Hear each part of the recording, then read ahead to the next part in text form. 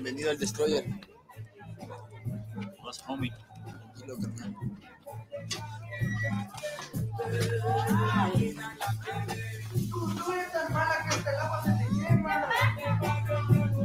¿Qué onda, perro Casper?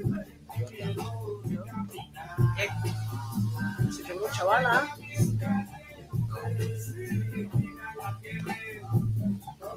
Estos son el Pícaro y el Smoking. Acaban de llegar. Van y vienen para ver cómo están los perros de las critas. Son guanacos. ¿Trae sed?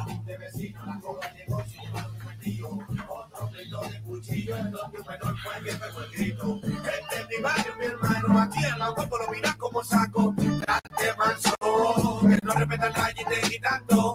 Date manso, que no respeta el rayo y te quitando. Oye, te me quitan los tenis, dame los cuartos y toda la vaina y... Este es mi boy, le dicen el Chiquillo. Y él es el Chiquillo. La calle está bien caliente. Se puede sentar, que le sangra la cola. Tiene hemorroides.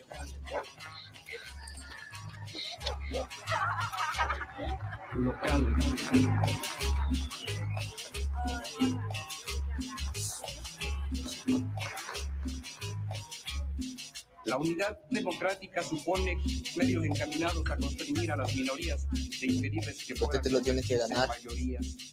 Por los momentos comparte. Porque lo que es de la Mara, para la Mara. Rechaza actitudes, La macha te va a condena salsa. a otros y te invocan el derecho a la intolerancia. Cuando no se tolera, se abona el campo sol sí de le la da color. fratricida intolerancia absoluta de De la segunda palabra. Mira mi chucho. La macha truazal. La mancha truazal. ¿Cómo le fue? Para la bombilla. Simón. Pero no encontramos ni verga. Dale.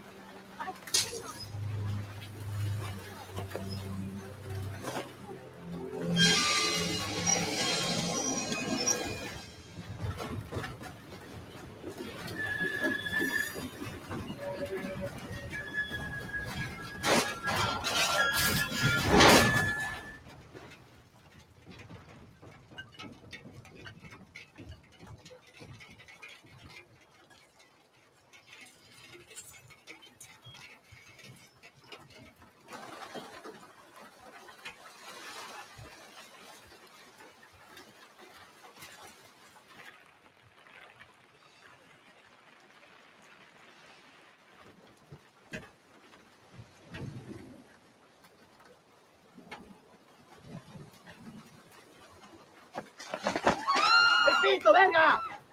¡El pito! ¡Vamos! ¡Venga! ¡Órale! ¡Vamos! ¡Dale, hijo de puta! ¡Venga, tenga!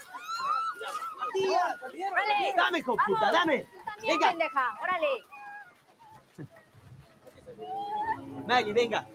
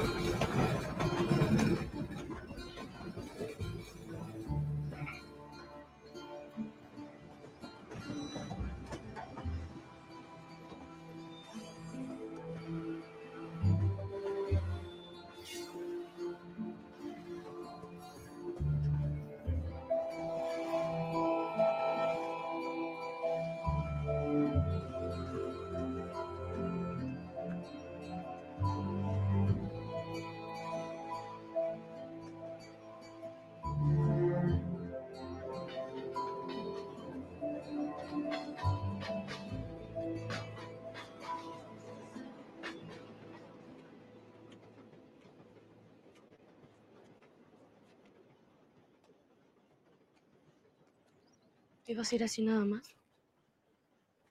¿Y qué quieres? Voy con vos.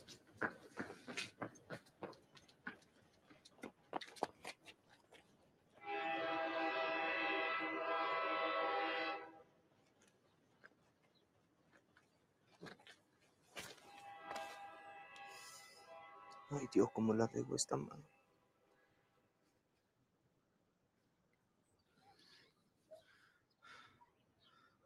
Yo no puedo cuidarte, ¿no? No, si no te lo estoy pidiendo, Mike. Por el amor de Dios, Aira, date cuenta que yo ya estoy muerto. Que no agarras color.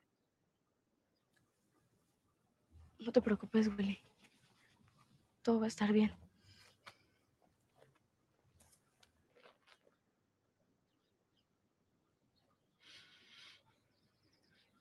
La regaste. No tienes ni idea de lo que te acabas de meter.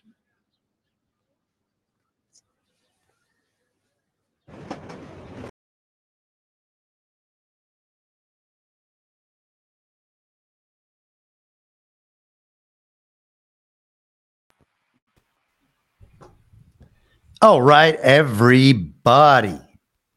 Before we get started, Burning Bright has a word from our friends at Goldco. All right, you've seen the signs, felt the tremors in the financial landscape, and you know what? It's looking a lot like 2008 all over again, a time when countless Americans watched their retirement savings vanish into thin air. Reminds us of The Big Short that Chris and I did last week.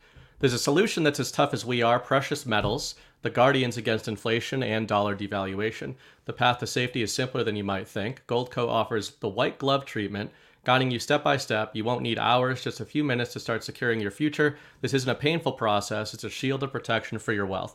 Goldco has earned their reputation through honesty, professionalism, and thousands of 5-star reviews. Their track record speaks for itself. Open an account with Goldco and you could get up to $10,000 in free silver. Now that's an offer you don't want to miss. Time to diversify and protect your savings like the warriors you are. Visit badlandsgold.com today to see how you could get started. That's badlandsgold.com.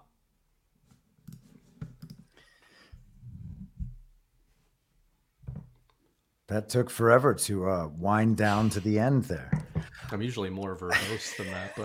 But... All right, good evening, everybody. Welcome to Badlands Story Hour. I'm Chris Paul. That's Burning Bright. And tonight we are discussing Cary Joe Fukunaga's Sin Nombre. And this was a pick of mine.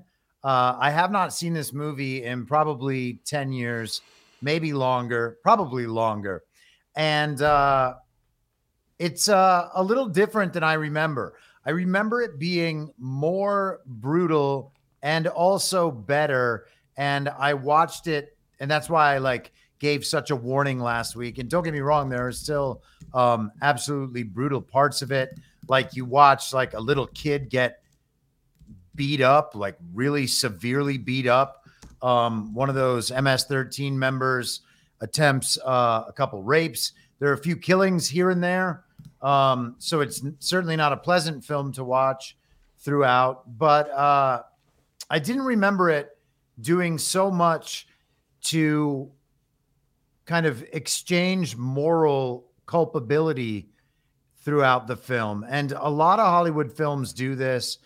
It occasionally is interesting and warranted, and often it's not. And I feel like this was one of those cases where it's not. Ultimately, the takeaway of this movie for me at this point is that a lot of the political narratives about not only gang violence, but gang violence in Central America and the entire illegal alien narrative, the central narrative on all that stuff is supported by this film.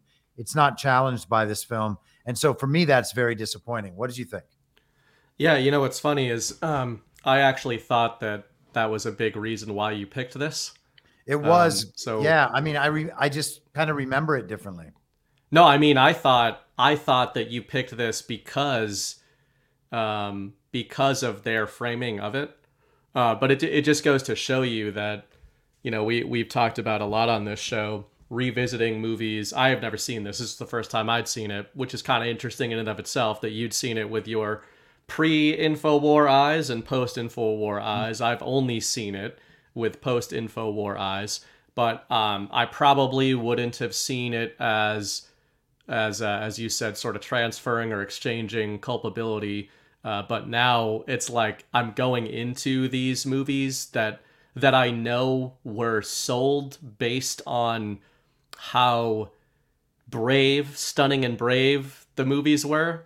When I now see these for the first time or revisit them, I'm looking for the hand of the director, just assuming, sometimes unfairly, that the director is, as you call them, maybe a member of the party of false decorum, and sort of, or at the very least, a true believer communist. There's that sort of cliche that Black conservatives often ascribe to leftists, and Malcolm X actually did, where he said earnest liberals were the most dangerous animal in the world because they were like a fox. He said they were akin to a fox, where you couldn't trust them and their teeth would come out as soon as your back was turned. And I think that Cary Joji Fukunaga, who directed this, he's not a communist, I would say. And when you watch this with that kind of framework already in your head, I was kind of looking for them to make excuses already.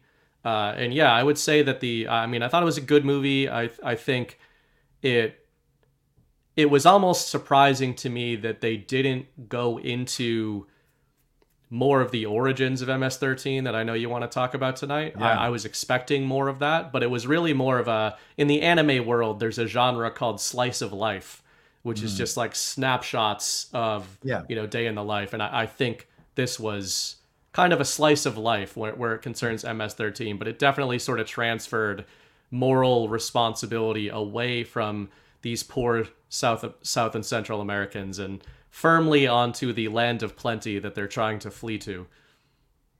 Yeah, I mean, it's right there from the beginning too. It shows you, yes, it's unfortunate that kids get into these gangs, but they do, and it happens when they're very young because their lands are totally impoverished. And so that supports the central narrative about why people would want to make the trip in the first place. They're afraid of gang violence. Gangs have taken over out of lack of other opportunities. And so people need to leave, and they make this trip up to America.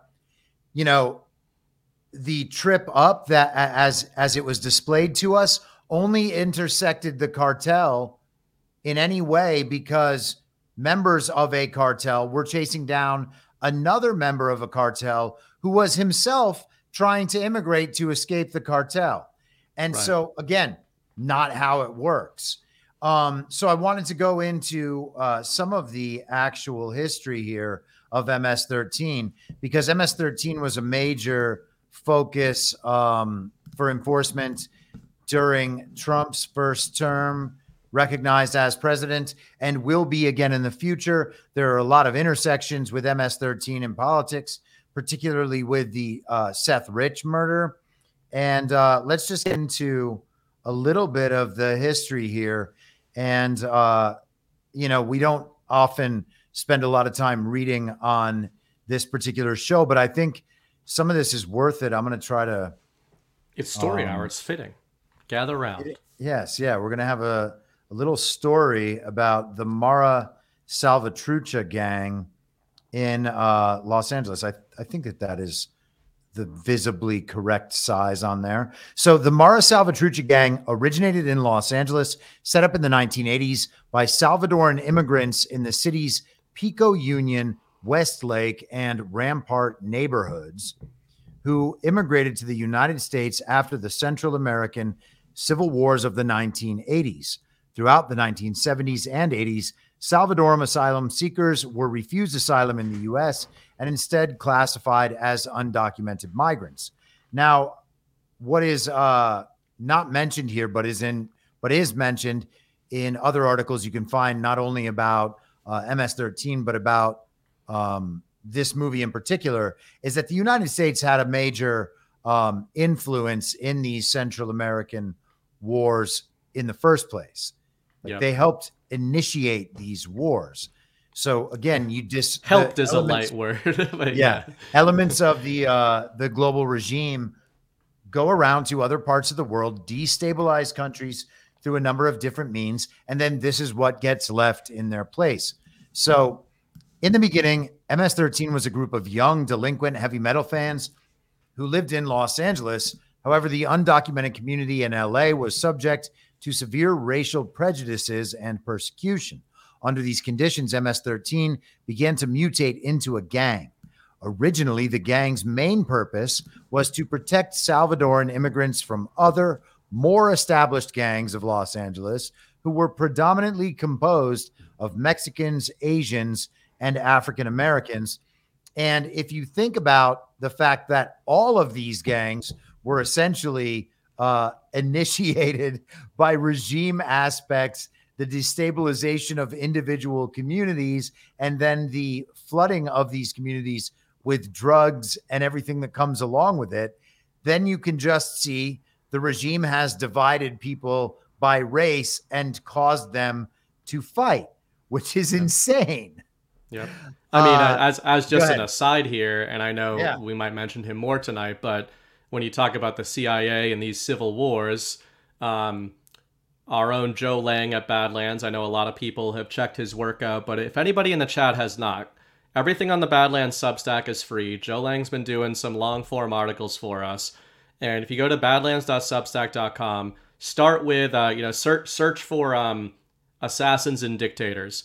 His first article in this CIA South America, Central America series he did for us is called School of Assassins and Dictators. And even though I feel like it's become, if you have any awareness of truth community stuff, even a borderline casual awareness of conspiracy theory, it's become almost pop culture to know that the CIA has run drugs, at least in Central America, right? That's basically like it's in Archer, it's in pop culture, there's movies with Tom Cruise that are built around it. There's a bunch of Netflix series that are really popular that kind of touch on it.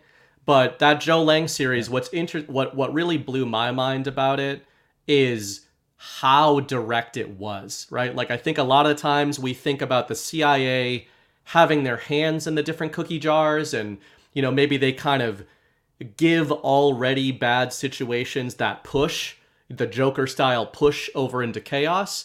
But the School of Americas was founded by the Bush administration through the CIA in order to create terrorist organizations that would destabilize Central American nations via regime change. And how do they do that? Through exactly what Chris is reading about there. Civil war is their operation of choice. But it's just amazing just how, 1, 2, 3, like A plus B equals C. The CIA comes, your president dies, and then cartels take over your nation, and the rest follows.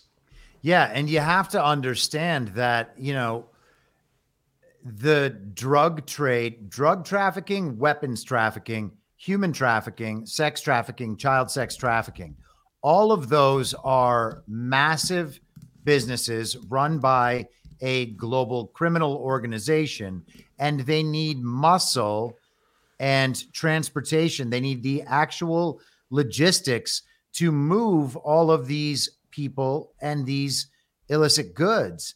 And they need private armies for that. And that's what gangs are. That's what terrorist organizations are, or the organizations that are called terrorist organizations by our government. These are all organizations that work in league with these same intel organizations that run the global crime network. And so that is what we see in these gangs. We are convinced to imagine that these gangs are simply organically grown from impoverished communities among marginalized groups. They have no way to get out of poverty, so they start selling drugs. Now, that is the innocent and charitable explanation of what is actually happening. Also worth noting, I don't know if people are familiar with the Netflix series Ozark, But Yep. one of the major plot lines of the final season of that show was that big pharma organizations needed their own poppy crops to be able to make opiates. And these were being grown in the Ozarks and sold to big pharma. Now, let's assume that they still need the inputs, but they don't have a fictional farm in the Ozarks. Where are they going to get all that poppy farming done? Oh, Afghanistan. Yeah. Right? And who's going to guard it though, Chris? Don't they need Yeah. some sort of enforcement arm over there to guard that stuff? Yes, they do. Yes, terrorist organizations most of all. But then if that breaks down in any way, or if it is challenged by people who actually live there and don't want the global pharma poppy trade in their neighborhood, well, then you need to bring the global police force in to restore order. And the global police force, of course, is the American military. But wouldn't you need some sort of story to get that global police force over there? How would you get them over there? Well, you'd need Congress for that, wouldn't you? Well, potentially you would need Congress, or you can just blow something up in America, which gives them the impetus for and the justification for being there for the next 20 years. Yeah. And you can also start all sorts of legislation like the Patriot Act in the process. You can prop up the Department of Homeland Security that can eventually take over our election infrastructure and make it impossible to replace these leaders. You can do all of this at the same time, as long as you have the proper things in place between corporations, communications, global criminal networks, intelligence agencies, foot soldiers on the ground. Sometimes it's MS-13, sometimes it's BLM Antifa, different tools for different purposes. Yeah. Yeah, I mean, obviously we're being tongue-in-cheek here, but it really is, you have to laugh about it or else you'll just drive your head through a wall. Like it's I think what's kind of amazing is that this stuff seems so complicated when you're first diving into it, like the war in Afghanistan, that obviously is analog to this. But the funny thing is, I wouldn't consider what we just did here like a random aside, right? We're talking about a movie about MS-13 and Central American crime and the southern U.S. border, and yet the war in Afghanistan and the Patriot Act and ISIS is identical. It is the same framework, the exact same framework, just writ larger. It's a macro version of this micro, but it's the same thing. And I had said before the show to Chris, that I'm a broken record with the Hegelian dialectic, but the reason that I bring it up so much is because once people start to be able to think in that synthesis, antithesis, and solution, problem, reaction, solution sort of framework, it's easy to then map out what they're doing. The complexity comes in what you just described. The complexity is the mechanisms behind the CIA and the intel agencies and funding and all these backroom deals and governmental deals that are happening behind closed doors. Sometimes they're right in plain sight. It's not always pallets of cash, flying into Iran. A lot of the times it's a little, that almost strikes me as them getting a little cocky, which is why that stuff kind of blew up on them. No pun intended. But a lot of times it's more clandestine. Every now and again, some people start sniffing around, say Benghazi, and then maybe something happens to those sort of people. But it's the same playbook. It's just you can apply it to a 20-year-long war in the Middle East, or the complete destabilization of Central American nations and South American nations, that it creates problems that the deep state globalist system can react to all over the game board. And this movie is a great microcosm of how many different sets of problems they can then use to terrorize not only the nations depicted in this movie, but also the U.S. itself. Yeah. Yeah. I mean, that's exactly right. And, just to kind of wrap this up and lead it back to the, to MS-13 in the movie here, they've got the poppy trade over there in Afghanistan. They've got all the cocaine and whatnot down in Colombia. That needs to come up on the same path that they are traveling in this film. You know, they start out at the border between Guatemala and Mexico in Tapachula, and they just go all the way up through there. We're hearing now finally breaking into the mainstream news about the Darien Gap. I was hearing a story from someone I know the other day about the financing of essentially what are concentration camps set up along the route down in Central America. They are putting up these quote unquote processing centers so that the aspects of the asylum process and the facilitation of these people's entry into the United States is getting done in facilities in Central America and South America. And there are people in corporate America making a hell of a lot of money off that right now. And a lot of that stuff's being funded too by these international NGOs. You know, Soros has had his grubby mitts down there forever as well, which makes you wonder why. I mean, profit is just one part of it, of course. Yeah, well, that is definitely absolutely true.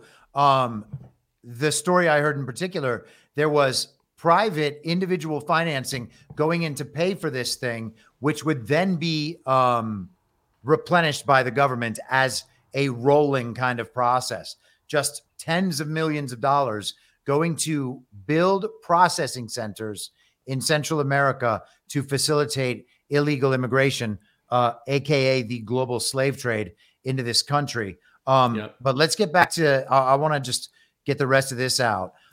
Some of the original members of MS-13 adhered to Satanism.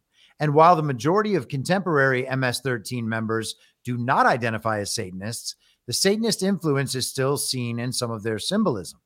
The gang became a more traditional criminal organization under the auspices of Ernesto Deras. Deras was a former member of Salvadoran Special Forces trained in Panama by United States Green Berets. Former. Exactly. On gaining leadership of an MS-13 clique in 1990, he used his military training to discipline the gang and improve its logistical operations. It was after this point that the gang began to grow in power. MS-13's rivalry with the 18th Street Gang also began in this period. MS-13 and the 18th Street Gang were initially friendly, since they were some of the only gangs to allow Salvadorans to join. What exactly caused their alliance to fall apart is uncertain. Most versions point to a fight over a girl in 1989. Was that Taylor Swift or what? They're like, a child is born. Right. An MS-13 gangster was killed, which led to a cycle of vengeance that has escalated into an intense and generalized animosity between the two gangs. And that is what we saw displayed in Sin Nombre, where they're searching for Casper at the train station. One last thing here, and then I'll hand it over to you. The war had lasted for more than 12 years and included the deliberate terrorizing and targeting of civilians by U.S.-trained government death squads, including the targeting of prominent clergy from the Catholic Church. The war saw the recruitment of child soldiers and other human rights violations, mostly by the military, which left the country susceptible to gang infiltration. So, take a round of applause, State Department. I mean, how clean is that fight over a girl narrative, too? Randomly, when you were reading the original section there, where it's talking about it, let's just take it at face value, not the girl part, but the origins of MS-13, and say that, I mean, that's probably true, that originally it was this semi-innocent gang of heavy metal, whatever, Hispanic heavy metal, whatever, because it lines up that way, where the key the most successful sort of deployments by intel operations, CIA, etc. I know that this guy mentioned here, Deras, is a Green Beret, but it's all the same shit, right? They use operators. Everybody in the CIA, a lot of the people in the CIA that are operators are former special forces. It's how they get their special forces training. Then they go into the intel agencies. And a lot of these guys that are, you know, if you watch one of those Netflix shows, they're just going to hint at it a bunch of times. But most of the people who are even South American themselves and who are running these gangs have that intel agency training. They've got contacts within the agencies and within Green Berets and all that, right? But it made me think of, even in the Boston area, I'd mentioned on a Defected episode like a year ago, there was a gang that a friend of mine, it created a huge, like really bad fight where there was like tons of cops there and everything. We're at a heavy metal concert, and there was a group called FSU, which stand for F shit up, and it just made me think of that, where that was a real group that apparently their origins were supposed to be these straight edge heavy metal fans in the Northeast. And they would go to these concerts and supposedly they would be these good guys, and they were sort of like white knights. And then they were infiltrated by bad actors, and these bad actors, and I'm not even saying intel agencies, I'm just saying like shitheads basically got in there, and anywhere they would go, they would just start fights with people, hospitalize people, whatever. But they always had a story about why they had done what they'd done. Like they had a story that they were the heroes, and that this guy was picking on this girl, or they were going after only people who broke some sort of code that they had.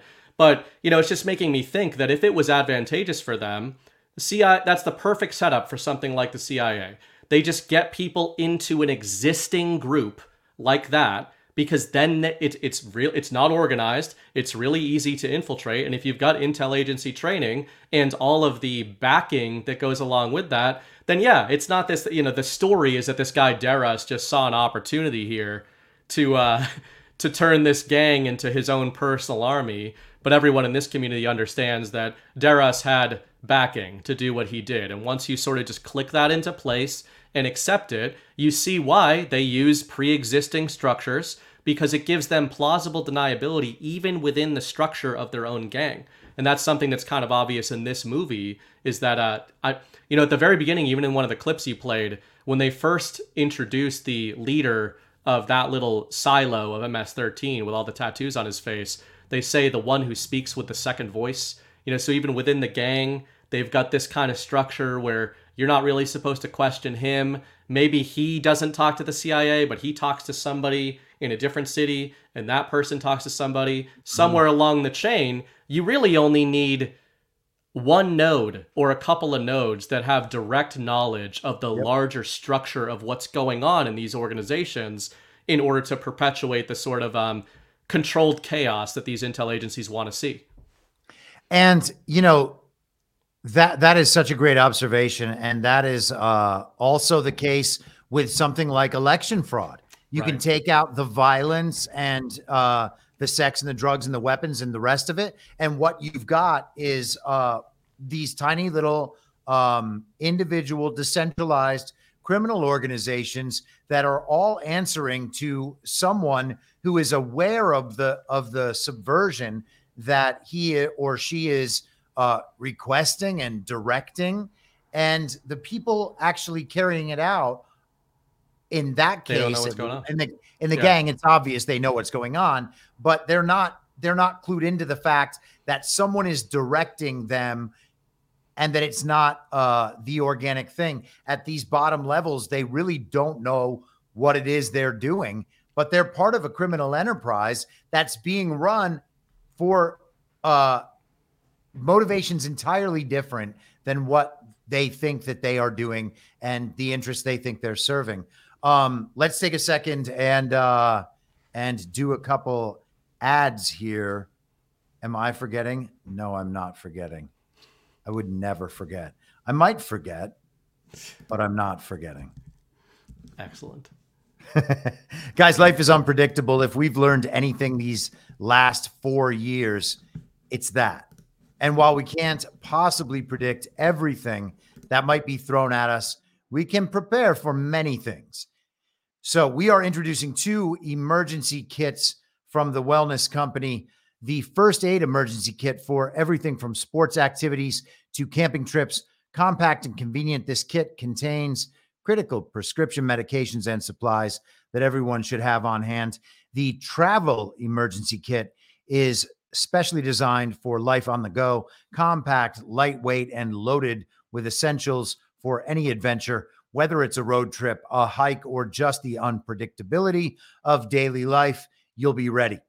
Next level readiness is at your fingertips with emergency kits from the wellness company. Stay one step ahead to have peace of mind for the unpredictable. Visit badlandsmedia.tv/TWC and use promo code Badlands for an exclusive 10% discount.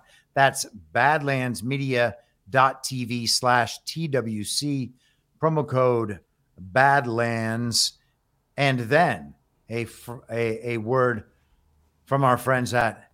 We all love our friends, but that doesn't mean that getting them canceled from time to time can't be extremely satisfying. Cancel Club. It's a party game where you try to get your friends canceled, where no one is safe and everyone's bound to be a little triggered. Battle it out for social credit points as fast as you can by gaslighting your friends, looting and rioting, or being an all-powerful little social justice warrior. Unless your friends call conspiracy theory or defame you. You old racist bigot. A parody on all things cancel culture. Join the Cancel Club today. Don't be a Karen or order your game now. It's the dominant way to virtue signal. I will see you at the adults table. You canceled.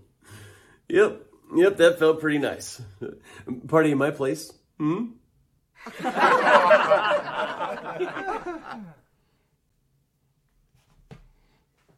I like it. The adults table. Who calls it that? This guy.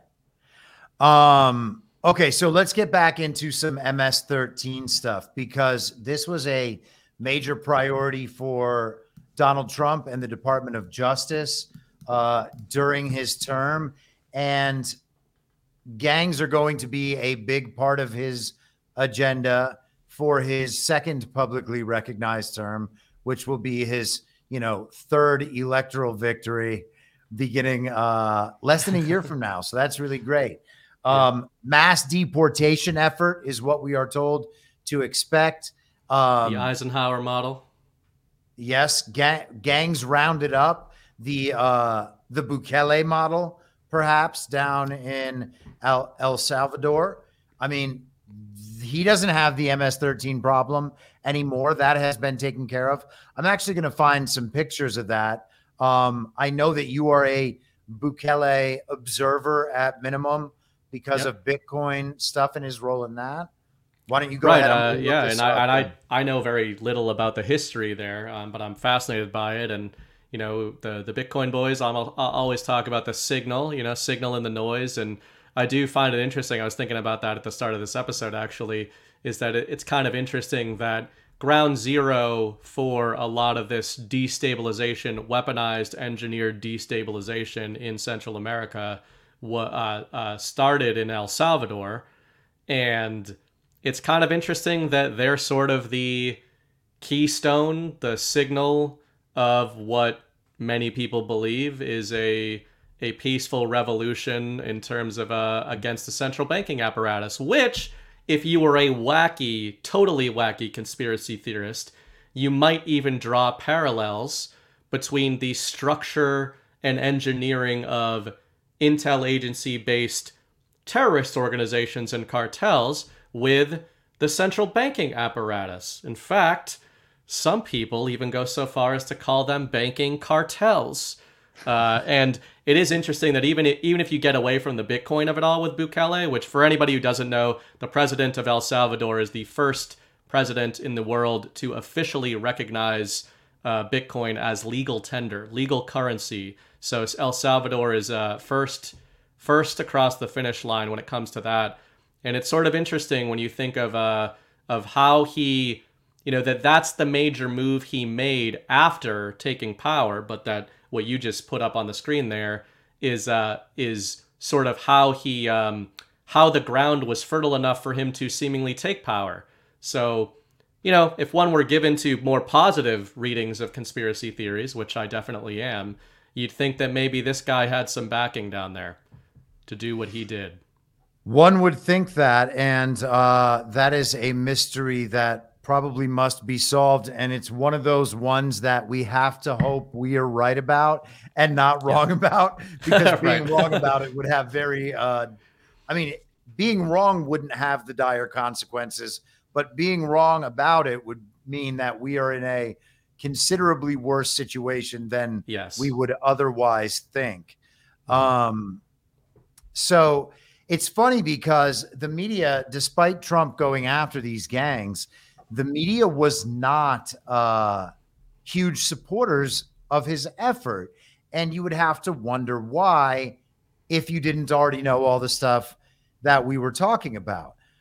It is very strange that the media will at some point come to the rescue of these groups and defend them. It's like they don't have any real principles or something. And of course, that's exactly the Well, problem. they might have. You could go so far as to assert the opposite, that they've got principles that are very much aware of the importance of organizations like this to the apparatus behind them. What's actually interesting, before you get into this, just a small note on the media, is that you talk about compartmentalization when it comes to gangs, compartmentalization in the military, and there's absolutely compartmentalization in the media. It's like, these people can be useful idiots, the communists that are writing the stories, but very often, I would say more often than not, the people writing the stories are not as read in as we sometimes think they are. All you need is an editor, and all they need to know with the MS-13 example you bring up is that this is a protected class. They know that within the Twitterati and within their media sphere, the party of false decorum, another version of that you bring up in Hollywood definitely applies to the media. They know that that's just not something that you go after. And that if Trump is going after them, you go after him. It's pure inversion. They don't all have to know exactly how the bread is buttered in order to write these stories. Well, yeah. And the important thing, from the perspective of continuing to be taken seriously, the important thing is that they are talking about the problems. It's not that they're going after the problems, getting to the bottom of the problems, informing people about the problems so that people can get involved in helping to stop the problems. Their only responsibility, as they seem to see it, is to talk about the problems and to frame the problems in a way that continues pushing the same agenda forward. So the gang is not a problem because of illegal immigration.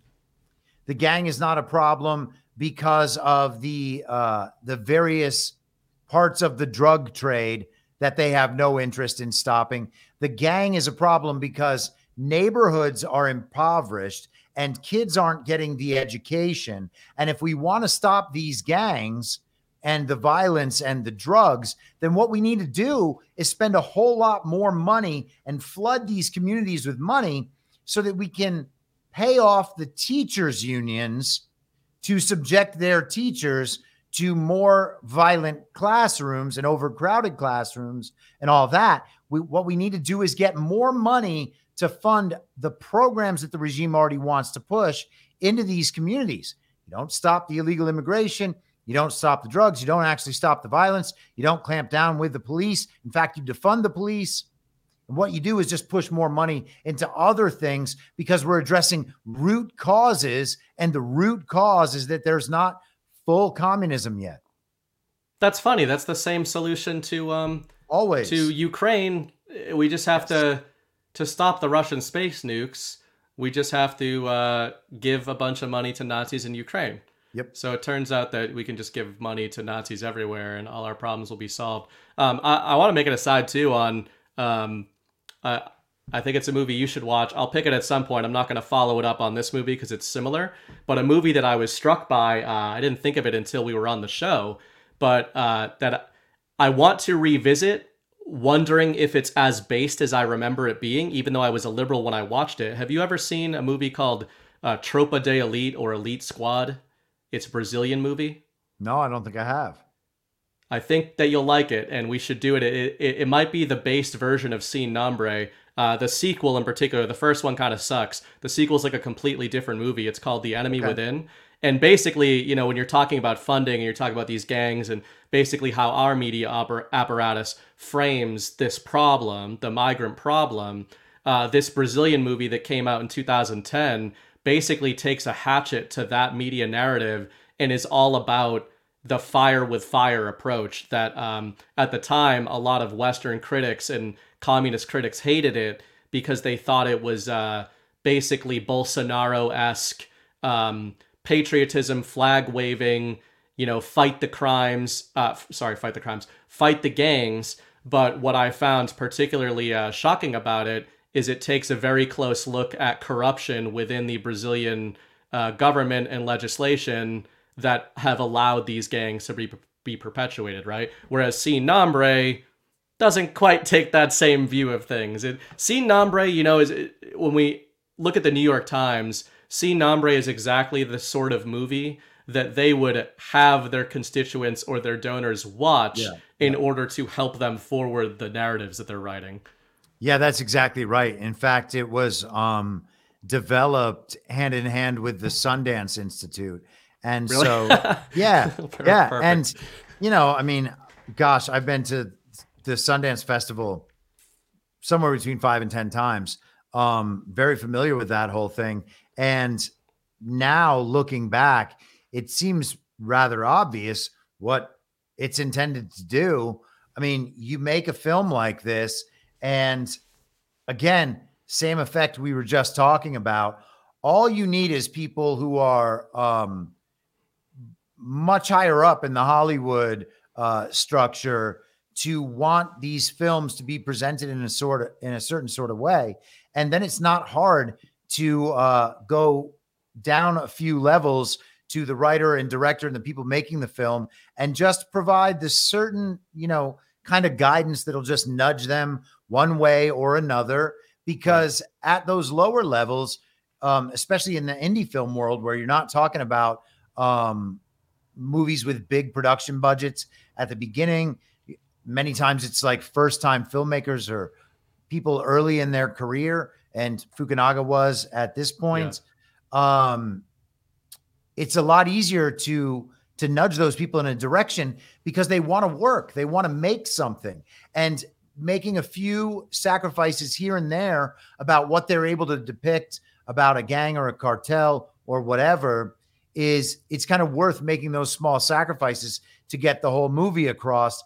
And ultimately, either your representatives or you yourself will get convinced that it's better this way. You know what? We didn't actually need that stuff. That stuff is just going to distract people. We have like a real sleek kind of story here that we have going. We don't want to get into that other stuff. This is just a real crisp tale about this adventure that these two people go on, right? They'll sell it to you that way. And you're like, all right, story. I get it. Yeah. You know, okay. It's a slicker story. The presentation is right this way. It's going to get more eyes on it. This is the way to do it. You know?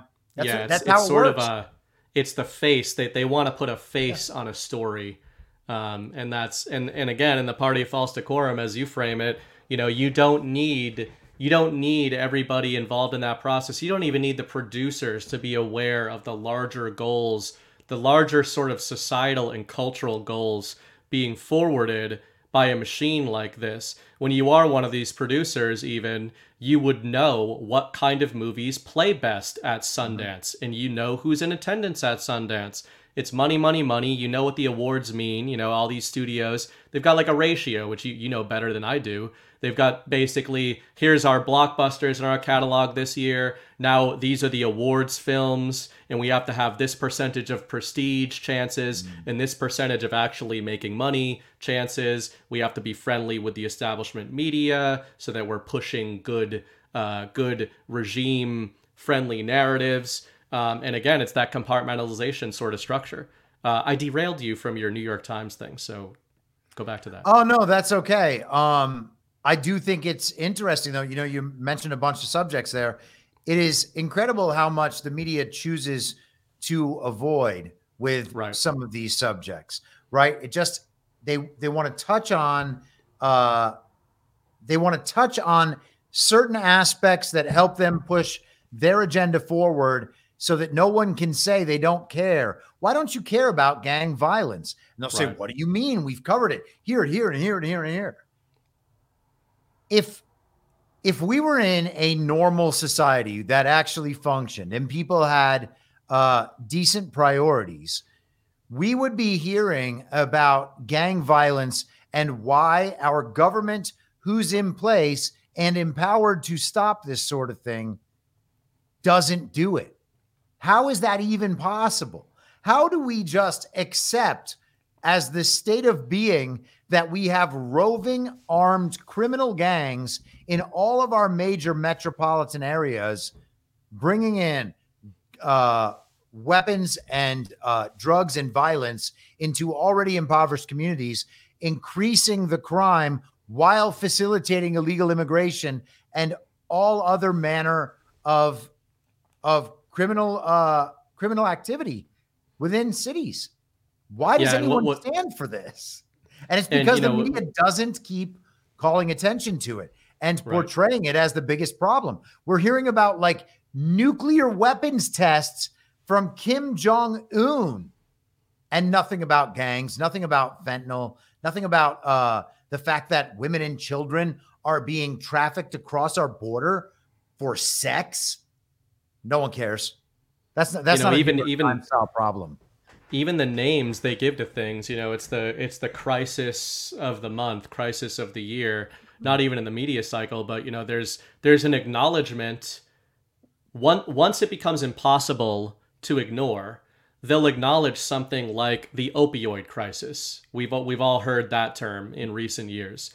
And the media now will acknowledge the opioid crisis, so they acknowledge like the end result of all of the mechanisms in the system that spits out this end result. But they don't want to talk about the whole pipeline that leads to that end result. They'll just acknowledge, hey, like you said about gang violence, they'll acknowledge that gang violence is a thing. Look, we're writing about it. There's gang violence everywhere.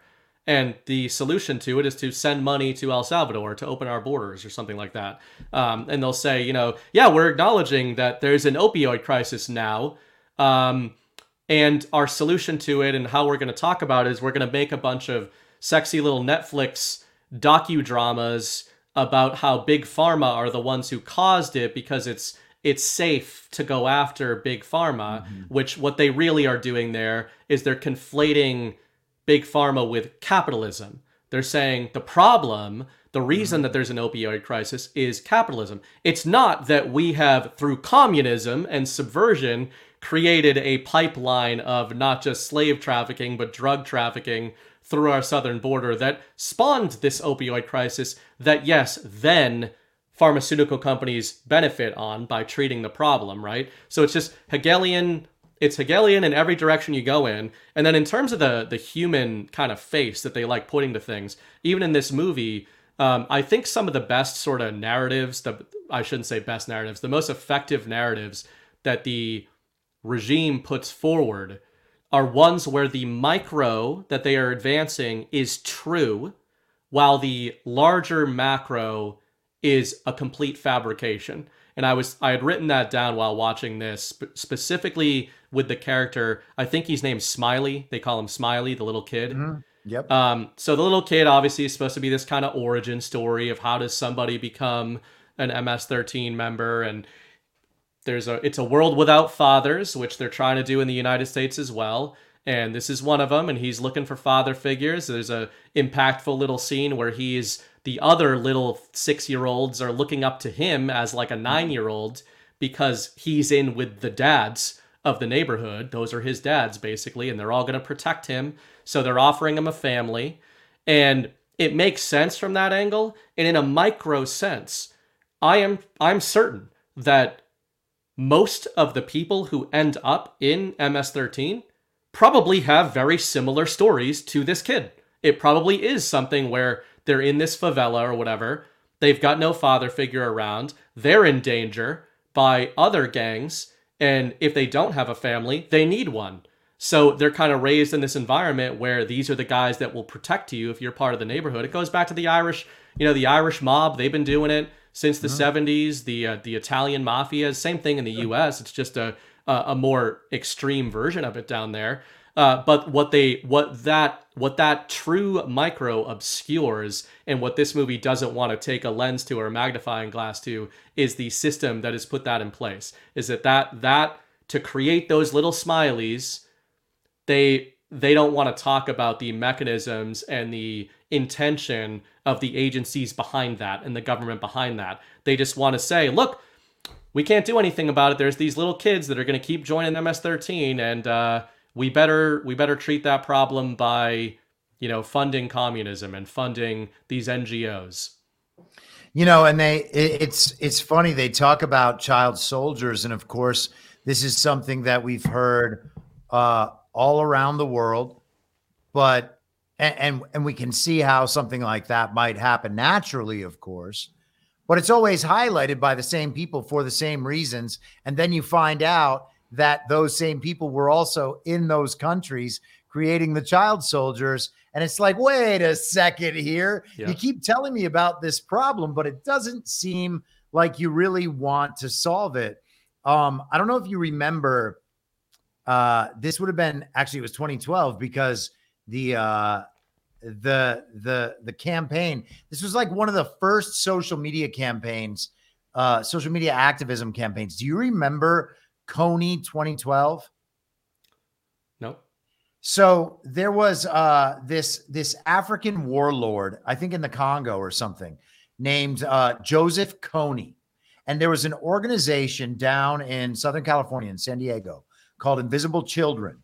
And they started this online social media campaign to take down Joseph Kony in 2012, because this African warlord had child soldiers and it had to be stopped. And so the way to stop it was to send like $40 and get this lunchbox and t-shirt from Invisible Children.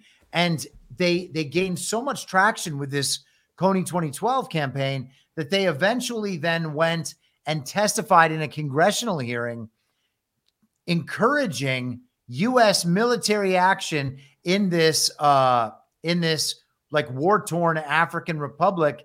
They also wanted to go like strip resources, of course. So they were basically ginning up American social justice attention and support to justify military action in this country in Africa that they wanted to subjugate. And all of these kids, they're not, kids, young 20s, I think was kind of the age group of the Invisible Children's organization, but they were getting like support from like kind of young hipster social justice, very online America throughout the first half of that year. And then the whole thing blew up because the director of the organization like was filmed running around naked around his little San Diego suburb, like jerking off and tripping out on drugs. It was the craziest story, man. It's funny because I feel like I've heard the term Invisible Children, but maybe I'm thinking of something else, but no, I didn't know that. I might have said this I probably said this in a different context on one of our episodes, but what some of this stuff makes me think of, even when I was reading Joe Lang's series on the School of Americas, and then you just bring up Africa. Back in the day, I was on the Chans, and that's where I had seen the Q drops, which thank God for that stuff. But I was mostly there for the memes. But you'd see some horrible shit. A lot of people, a lot of Anons who were on 4chan and everything at the time know that you'd see stuff like this, and a lot of this stuff was coming out of still to this day. If you do go looking for anything, it's coming out of the Congo. It's coming out of Africa, where you see, there'll be videos that people bomb into threads that are supposed to be about memes, and it'll just be, people doing the most horrific stuff to each other, like burning people alive and stuff that, like, if you'd never seen that before growing up in an American suburb and then you see it online, you're like, holy crap, like what, like Live Leak and people that monetize shit like that. I hate stuff like that. Obviously, it's super blackpilling and depressing. But what's a weird white pill to me post-Infowar era, Awakening era, is that I had doomed out so hard when I had seen stuff like that when I was younger, because I just couldn't understand that being a supposed natural state of human beings. It was almost like the implication, and I think a lot of that is psyops. I think a lot of what is on message boards like that stuff is injected there by the CIA and everything. I don't think that's a particularly hot take, in order to demoralize Anons who were otherwise talking about really interesting conspiracy theories and digging into things, and then somebody would just bomb a bunch of videos of people getting burned alive, like in a thread. And it's like, that's probably intel agencies that are trying to make you think this isn't worth saving, humanity is doomed. They'd even say stuff like that. And now, you know, it's still horrible. That stuff really happened, you know, assuming some of those videos are real. But when you start to understand the mechanisms in place, I don't find it to be a black pill to understand that. I actually find it to be a white pill, because that nugget of truth in there is that this is not a natural state of being. If you have a poor nation like the Congo, it is not the natural state of being for people to put tires around each other and pour gasoline on them and light them on fire. These things are usually engineered by outside forces for the benefit of, in the case of a lot of these African nations, if you want to go down some rabbit holes, you start looking into organ harvesting and how systematized that stuff is. Well, who's buying that stuff? Who are the buyers? It's not these local warlords that are buying these organs that are being harvested. It's somebody else above them. And just like who's buying the drugs, it's not Timmy down the street who's buying some weed from the cartels.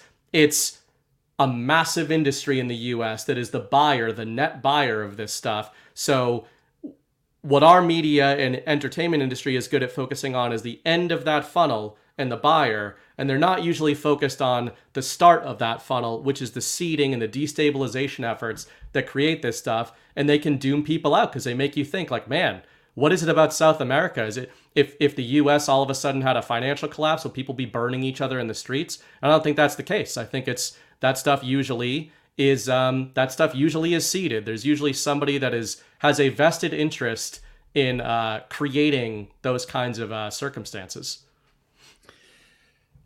Well, that was very, very, very visual. Vivid, yeah. Yeah. It's supposed to be a white pill, but it just happened to include people getting burned alive. Well, no, I mean, it also makes sense because, you know, you're talking about them using that as an attack point online on message boards or in chat groups. And I've certainly gotten some of that before. Some lunatic like posting these weird like pit bull videos. Yeah. And it's funny because you can recognize them pretty immediately in what they're doing. And they will always pretend to be the toughest guys ever. Yeah. And if you just proceed to point out how gay and retarded they are, they usually get really, really angry and then leave. And that's a great time as far as I'm concerned. Everybody, if you can, please go ahead and hit that like button. Also, a word from our overlord, John Harold.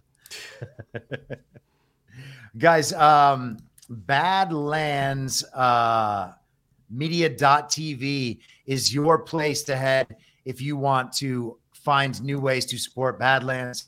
If you're not able to rumble rant on here and you want to donate, that's awesome. Go to badlandsmedia.tv/boost. We also have the Badlands shop where you can shop America First companies. With every purchase, you'll not only be supporting us at Badlands, you'll also be supporting those legitimate America First businesses who approach us and want to host their products on the Badlands website. You can also become a Badlander and get shareable content, join the street team, whatever. And yeah, definitely hit that thumbs up. that helps us get on the leaderboards and get seen by all sorts of rumblers out there. Rumblers, I feel like they should have some kind of name. Right? I know, I've never heard somebody say that. It works. Yeah. I love that there's the everything woke turns to shit video clip. Nobody who's listening to this is going to understand that, but I didn't download it before. I'm just seeing it right now, and I'm very saddened by the fact that I don't have that one loaded up. But you know what I do have loaded up always? This one. We do a little trolling. It's called We Do a Little Trolling. It is called that, Mr. Trump. Perfect. It is fantastic. Okay, so we were talking about MS-13 and Trump going after them. This is from January 31st, 2018. So 2 years into the first term. New York Times, Trump took aim at MS-13 in speech. Why? In his State of the Union on Tuesday night, Donald Trump said that illegal immigrants, quote, have caused the loss of many innocent lives, end quote, and paid special attention to the gang known as MS-13. Many of its members, he said, quote, took advantage of glaring loopholes in our laws to enter the country as unaccompanied alien minors and then ended up murdering American citizens. Now, if you are a Barack Obama supporter, that might immediately trigger you, because we know if you are an Obama supporter, and Burning Bright and I, unfortunately, voted for Barack Hussein Obama twice, but that's okay. You guys voted for George yes, W. exactly. Bush and John McCain, and Mitt Romney. Come on. I still feel better about our choice than those ones. I don't feel good about any of my choices back then. Yeah. But that is particularly funny because one of Barack Obama's biggest priorities was people who were brought into the country as minors. Barack Obama wanted to give them money and a college fund. Donald Trump is pointing out I thought that you were going somewhere else with that. Oh, well, you can. I don't want to get into. No, we don't. Yeah, you might be saying gross stuff. I mean, it's real, but it's gross. Let's leave that alone for now. This is bad enough.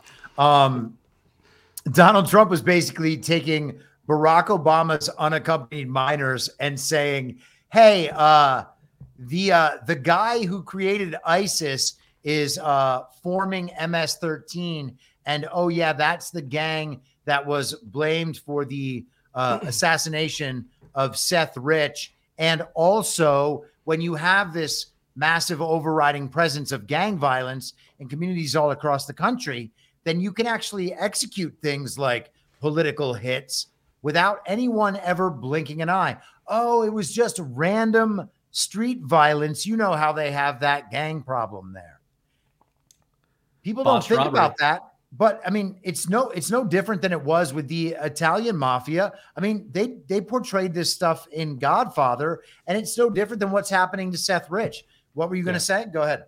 No, I mean the botched robbery narrative. I mean, yes. I remember. There's mileage may vary in terms of how valuable you find the Joe Rogan experience or any of these intellectual dark web type of things. But I will say there was a seismic clip that was going around back in 2016 or 17, and it was an appearance on the Joe Rogan Experience by Jimmy Dore, famous for being the cool liberal, like the one who says that liberals are bad.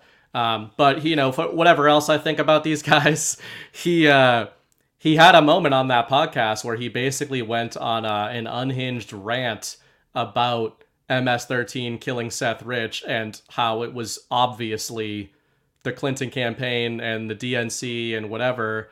And that shit went pretty viral. And, I'm glad you came back to Trump, because even the little trolling clip there fits perfectly into this. The MS-13 stuff, in hindsight especially, it's such a good example to me of Trump's narrative style, where he would spotlight, like Moab nuclear narrative spotlight, a specific thing, like a concept. And at the time, it's MS-13. And he's talking about them. He was saying they're animals. That's where the animals, the infamous viral animals rant came from, and how the media weaponized it, right? And at the time, it used to be so frustrating for us to see them spinning Trump's words and being like, that's not what he said. That's not the context of what he said. And with the benefit of hindsight, you know, a lot of us believe he was absolutely doing that on purpose, and he knew full well what the media was going to do, because on a long timeline, he wanted them trapped. I sometimes refer to it in the sports world as the take bunker. Like, sometimes you get caught in a take. You've been advancing a bad argument for so long that you barricade yourself into the take bunker. And I feel like a lot of what Trump was doing with a lot of these early narratives, the border wall was his first really viral narrative. Oh, there we go. And MS-13 was a really viral narrative. And he specifically made these extremely dramatic and almost cartoonish narratives, I think, partly to get the media trapped in their takes that would age like curdled milk. You know, and I still don't think that we've seen the end game of these things. I think that, you know, just like the American people right now, a lot of them are remembering who was the one who was talking about building the wall and how maybe we might need it.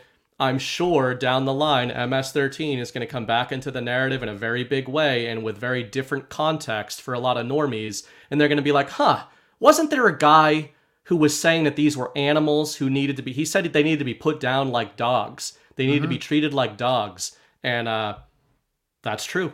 And they went absolutely nuts, and they called him a Nazi, and they did all those things that they do because that is what they are always going to do. Let's pull this back up and just finish this out. It really is incredible to me.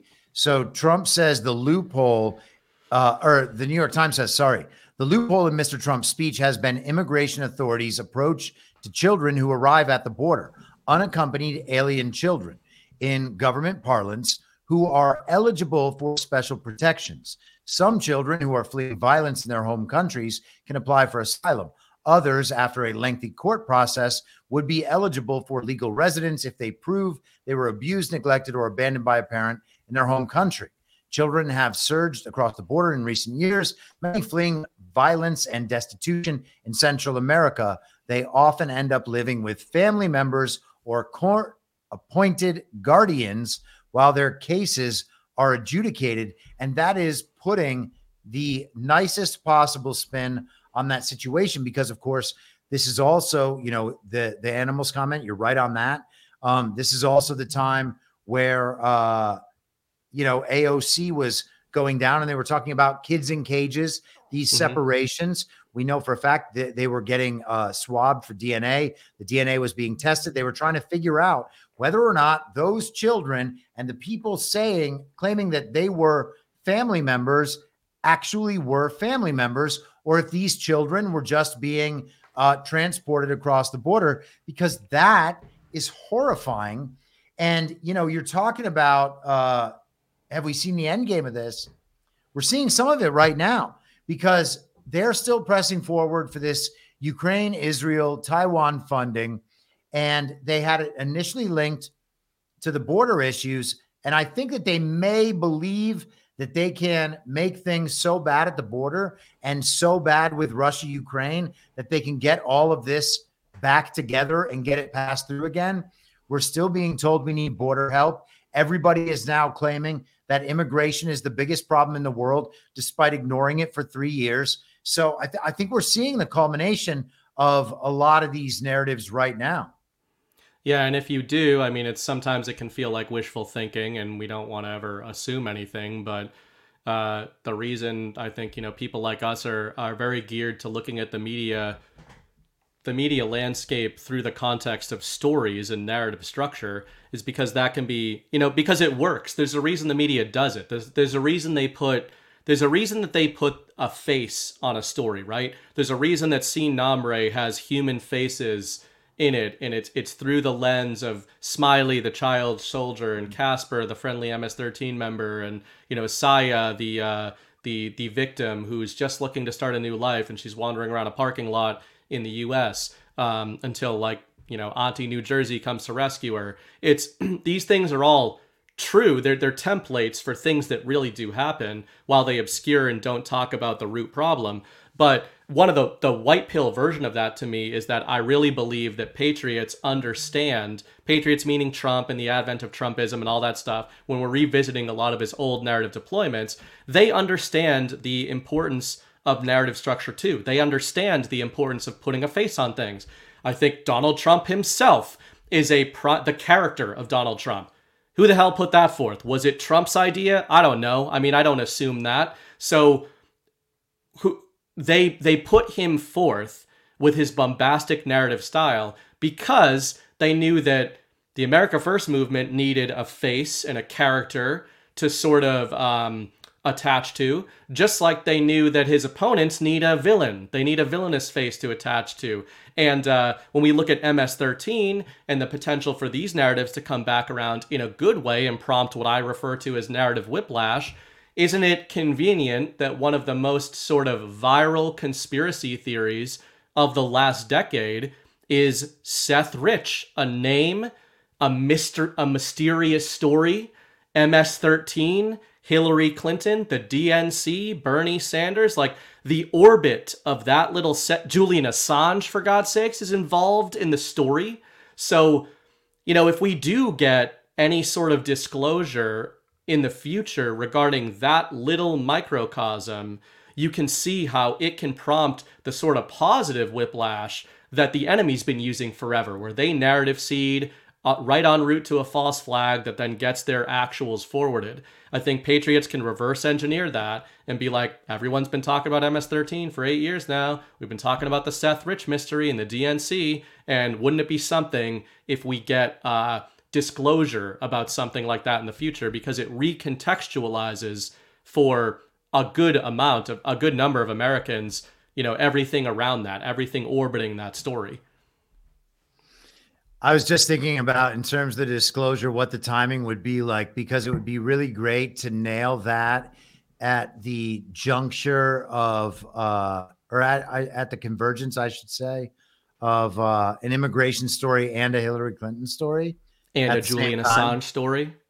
That would be great too. So it could be coming up. Now. Yeah, it could be. Could be. I think it'll probably be a few reruns from now. But, you know, thinking about that period between when they give Joe Biden 100 million votes on November 5th and when that whole situation is finally resolved, however many months later it takes. During that period, if all the disclosure just starts raining down upon them while they're trying to like generate a Joe Biden backed civil war, that'll be hilarious. Yeah, like that's the difference. A lot of us in the quote unquote truth community, we know.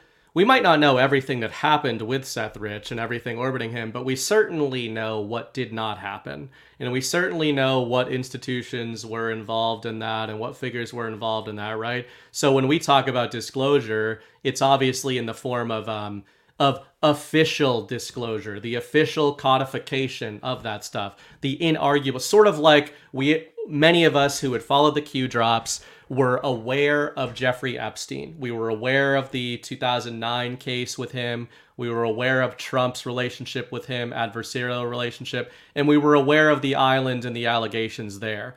But it wasn't until the arrest and subsequent suicide that narrative and that knowledge was codified in a hugely mimetic way. So I think that's kind of a template that, like you use the term reruns.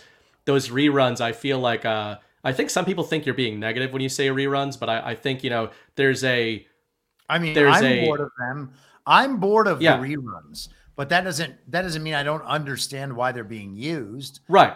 They also can just happen naturally too. Right. Like many of these lessons you just learned by now. Yeah. They're massaging that stuff, and I don't think it's even always intentional. I think, like you said, these things come back in the cycle anyway. That's why they call it a cycle. Sometimes the enemy is the one who's forwarding reruns, obviously, for their own purposes. But if you get these kinds of things like a Seth Rich disclosure codified in any sort of way, than in hindsight. It allows you might see it coming when you see some of these characters being re-injected into the narrative. We've got Hillary Clinton back in the narrative in a prominent manner. We've got Julian Assange back in the narrative. We've got John Podesta back in the narrative, who also orbits that whole situation. So it's interesting, and that's how I think we could see some whiplash. And yeah, if you want to use your version of Joe Biden getting 100 million votes or something like that, you need, in order for those narratives to be the most effective on the largest number of Americans, you need damages. You need psychological damages to be incurred by people. And it would certainly be pretty damaging if Joe Biden is totally, definitely the president again, while all of the establishment is implicated in these decades-old conspiracies that are now conspiracy fact. It'll be spectacular. I mean, I would have to talk myself out of believing that's what's going to happen. I want to say though, so you mentioned something interesting there. You're talking about disclosure, and we're talking about what it means to have that final level of disclosure. And I think it's interesting because, we talk a lot about how these are oftentimes things that we have known for many years. The example like last week was Taibbi and Schellenberger revealing to the country everything we knew about Russiagate in 2018 and acting like it was using the same sources. Brand new. Yeah, exactly. Like they had just confirmed it. Oh, thank you. Oh, thank you, our betters. You've just confirmed the thing that everyone already knew. The one part of what they're doing that actually matters and is very effective is that it is that moment where the mainstream has to incorporate what was formerly called a conspiracy theory. So that's the moment at which that claim goes from having been a conspiracy theory to now just being something that everybody knows. And the strategy then goes from trying to marginalize the viewpoint to then trying to just kind of hide it among context and say that, yes, fine, it's true that what they were saying back then was correct, but the fact that you haven't heard it between then and now means it doesn't matter anymore. There's nothing that can be done about it. And let's just revert to the status quo ante, which is that Donald Trump is your biggest threat. And so with that process, the full public knowledge is accepted, incorporated, and then just kind of neutralized immediately. Yep. Yeah, it's maybe it's going to be Taibbi and Schellenberger who codify the Seth Rich truth, which is very annoying. But they're also going to tell us that they're also going to be the guys that tell us that Joe Biden didn't receive 81 million real lawful American votes. Yeah, and that's why the only way forward in this madness is I think we've advanced similar terminology about this, but it's up to you. Individual minds to front run these narratives and to front run where the rest of the collective mind is. I might talk about the collective mind a lot and try to suss out what I think is going on from an awakening perspective. But I really loved your post that you made last week about that. Not only is it incumbent on each of us to not stay behind. Which I totally agree with you. We can understand maybe what a macro strategy is that's being advanced here, while also not having to participate in that directly. And to your point, the post you made last week, part of what we're trying to do, even when we challenge figures like Schellenberger and Taibbi and the manner in which they're going about the official codification of truth, is by not letting them get away with that shit and calling that shit out and saying, no. It turns out that the truth always was the truth, and the people that were saying the truth for years longer than you guys were codifying that truth were already effing right. And, you made the point, too, about by doing that, by engaging with the info war, by engaging with reality in as direct a path manner as we can, we are not only forwarding our own understanding of reality and therefore making the world better, I think, on a micro, but we are, by proxy, giving patriots, if they are advancing an awakening agenda, more of that public mandate to do so. And that's, I think, it's sort of it's a rallying cry, and it's a good sort of mission statement that can also help you sort of deal with the frustration of seeing how many people are behind us and realizing that that's okay. You don't have to go back for them. That's maybe some people's style. By going forward, you are creating a framework or a gravitational pull, almost a psychological gravitational pull, that will inevitably drag some of them forward just by following in your wake. Well, yeah, So and that has to happen because somebody actually has to spot that path and create that path and show other people where the path is. And if nobody's moving forward, then that can't be done. So that's the first part of it. But it's also like, if we want a better world, if that is what we are actually trying to do, and we're not just trying to get Donald Trump back in there for 4 more years with a rhino House and a rhino Senate and rhinos throughout state governments all around the country, then a bigger change needs to be made. So we are not at a sufficient point on an informational timeline if we remain at the pace of the Schellenbergers and the Taibbis and even the Tucker Carlsons.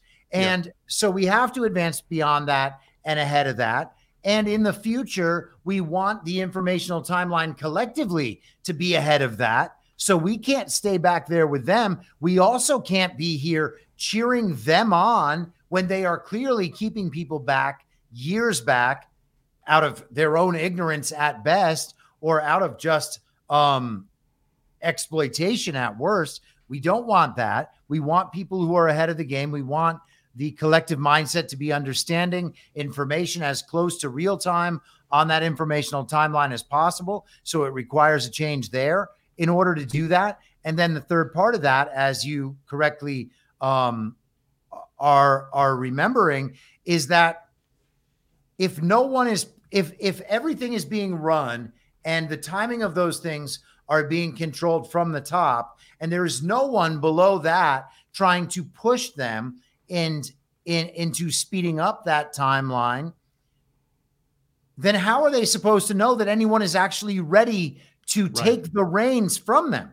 Because they can't just do this forever through this illusion that they create in the mainstream media, through media manipulation and us understanding the factual reality and then using that interplay to advance forward. That can't just go on forever unless all we're doing is replacing their liars with ours. So at some point, someone is going to have to be the impetus and the motivation to push them along forward, unless you just believe that there is some end point of the process that we are in now. And then at that end point, all of a sudden, we are into this magical new realm where everything just works. No, absolutely not.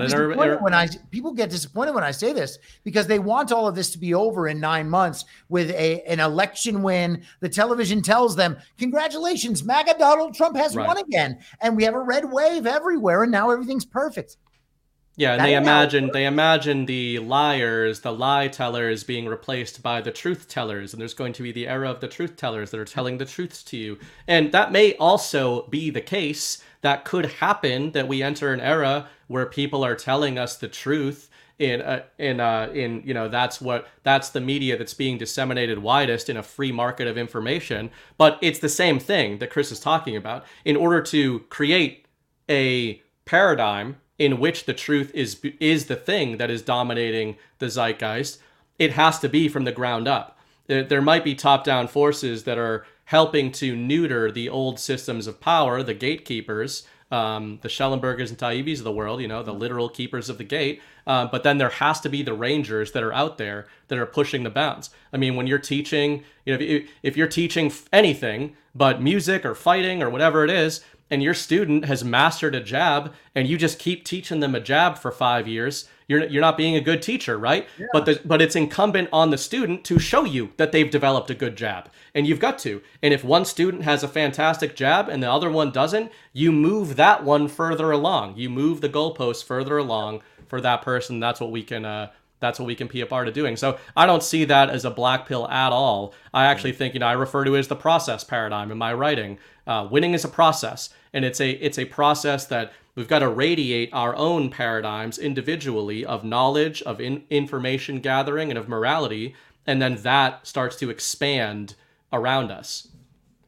I talked to a friend of mine who's a business owner and whose business occasionally intersects with the political world, and he is kind of more in the vein of an establishment Republican, but he's awake. He knows what's going on. It's just that he is, accustomed to that mindset. And he's like, well, what happens when Trump goes back in? Is he actually going to be able to get all this stuff done? That's going to require a lot of organization and planning. And I'm like, well, hey, buddy, check out Project 2025. He really already has this thing going. This thing is being built to run all of this efficiently. But the other part of Project 2025 is that they want people sending in their resumes and saying, I want to serve in XYZ capacity. I have these skills, sign me up. And we're going to need that if things are going to be fixed. I'm in. I accept your offer to join the next Trump administration, Chris. Yeah. Well, thank you. You're welcome. I would be in, except, what is my resume at this point? Yeah, I have the weirdest resume of all time. Anyway, you know what? Why don't they make us an offer? We're front running. I don't want to be pulled back. I don't want to go back to the Trump administration. Like we're going ahead. I got a few rants here. Cool. Before we get out of here. Yes, and guys, please hit that thumbs up. Also, I have the storm up next, so stay tuned for that. Go ahead. Ghost Smith 801 sends 15 over, says, guys, just catching the show live. BB and CP, are you guys going for the underworld look? CP, dark background. BB looks more white with bright blue eyes. What you're seeing with me is winter in New England. It has done this to me. So I don't plan to be this white for the entire year. Unintentional. Andy 5x5 said, Chris DM'd you on Truth the woke Trump clip and Norm on Coney clip each 10 seconds. Is that Norm MacDonald? Norm MacDonald? I'm wondering if that's... Go ahead, keep going. Fantastic. I'm going to get this. I love that clip with him and Sarah Silverman where he's like, sounds like a bunch of commie gobbledygook to me when she's just ranting about something. I love him, man. Yeah. And then Ghost Smith 801 again says, CP, I agree. We shouldn't have to wait for normies to catch up. Nope, we don't have to. And then Jake Husden has become a monthly Badlands Media supporter, so we appreciate that. And if you guys send any boosts over, we will grab those on the next episode. Otherwise, let's see if we can do this here quick before we have to go. No, it's not going to work. Okay. Coney, Kobe. Yeah, it depends on which part of the dialect. Yeah. Okay. Sure. They kill with machetes. Mm-hmm. How do you like that? You wake up in your hut and there's Coney, and who's with him? His army of children. Yeah. It'd be horrible. Yeah. There's nothing funny bunch about of that children macheting you, and then what's your recourse? You kill a child, and that doesn't look good either. My favorite Norm MacDonald clip is when he proposes 9/11 Airlines. He makes the other hosts like die laughing while he just plays the straight man. He is hysterical. So all right, guys, thank you so much for watching. Wait a second, Burning Bright, you have to tell them your movie. I'm going to subject us to something that I have a method to the madness. If you want to share my screen here. Oh, God damn it. It was worth it just for that. So we are going to go deep into the mind of a fourth wave Hollywood feminist for next Tuesday night. I've seen this movie. It is very well made. It is full of fourth wave feminism that we can use as a teaching opportunity. And one of the key arguments that I will advance, and this will help you get through this movie and maybe even enjoy it, is that I believe this movie was accidentally either based or so feminist that it devolved into an Ouroboros and became based specifically through the character of Ken, played by Ryan Gosling. Okay, so for the audio people out there, the movie he's yes. referring to is last summer's smash hit, Barbie. We're watching Barbie. We're going to get the Kenergy going. All right. Well, guys, sorry to end on such a dark note. I know, it really is dystopian, the most bright dystopian. Yeah, it'll be fun, I promise. Yeah, it'll be more brutal even than Sin Nombre, but hey, what can you do? Have you seen it? No. I'm just playing. I'm happy to do this to you then.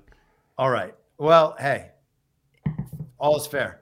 All is fair in love and war and Badlands Story Hour. All right, guys. Eye of the Storm is getting started right now, so head on over there. And otherwise, we will see you next week. Thank you so much for joining us, and don't forget to hit the thumbs up on this video. And a special thank you to all of our advertising partners. Please remember to shift your dollars to support those businesses that support Badlands Media.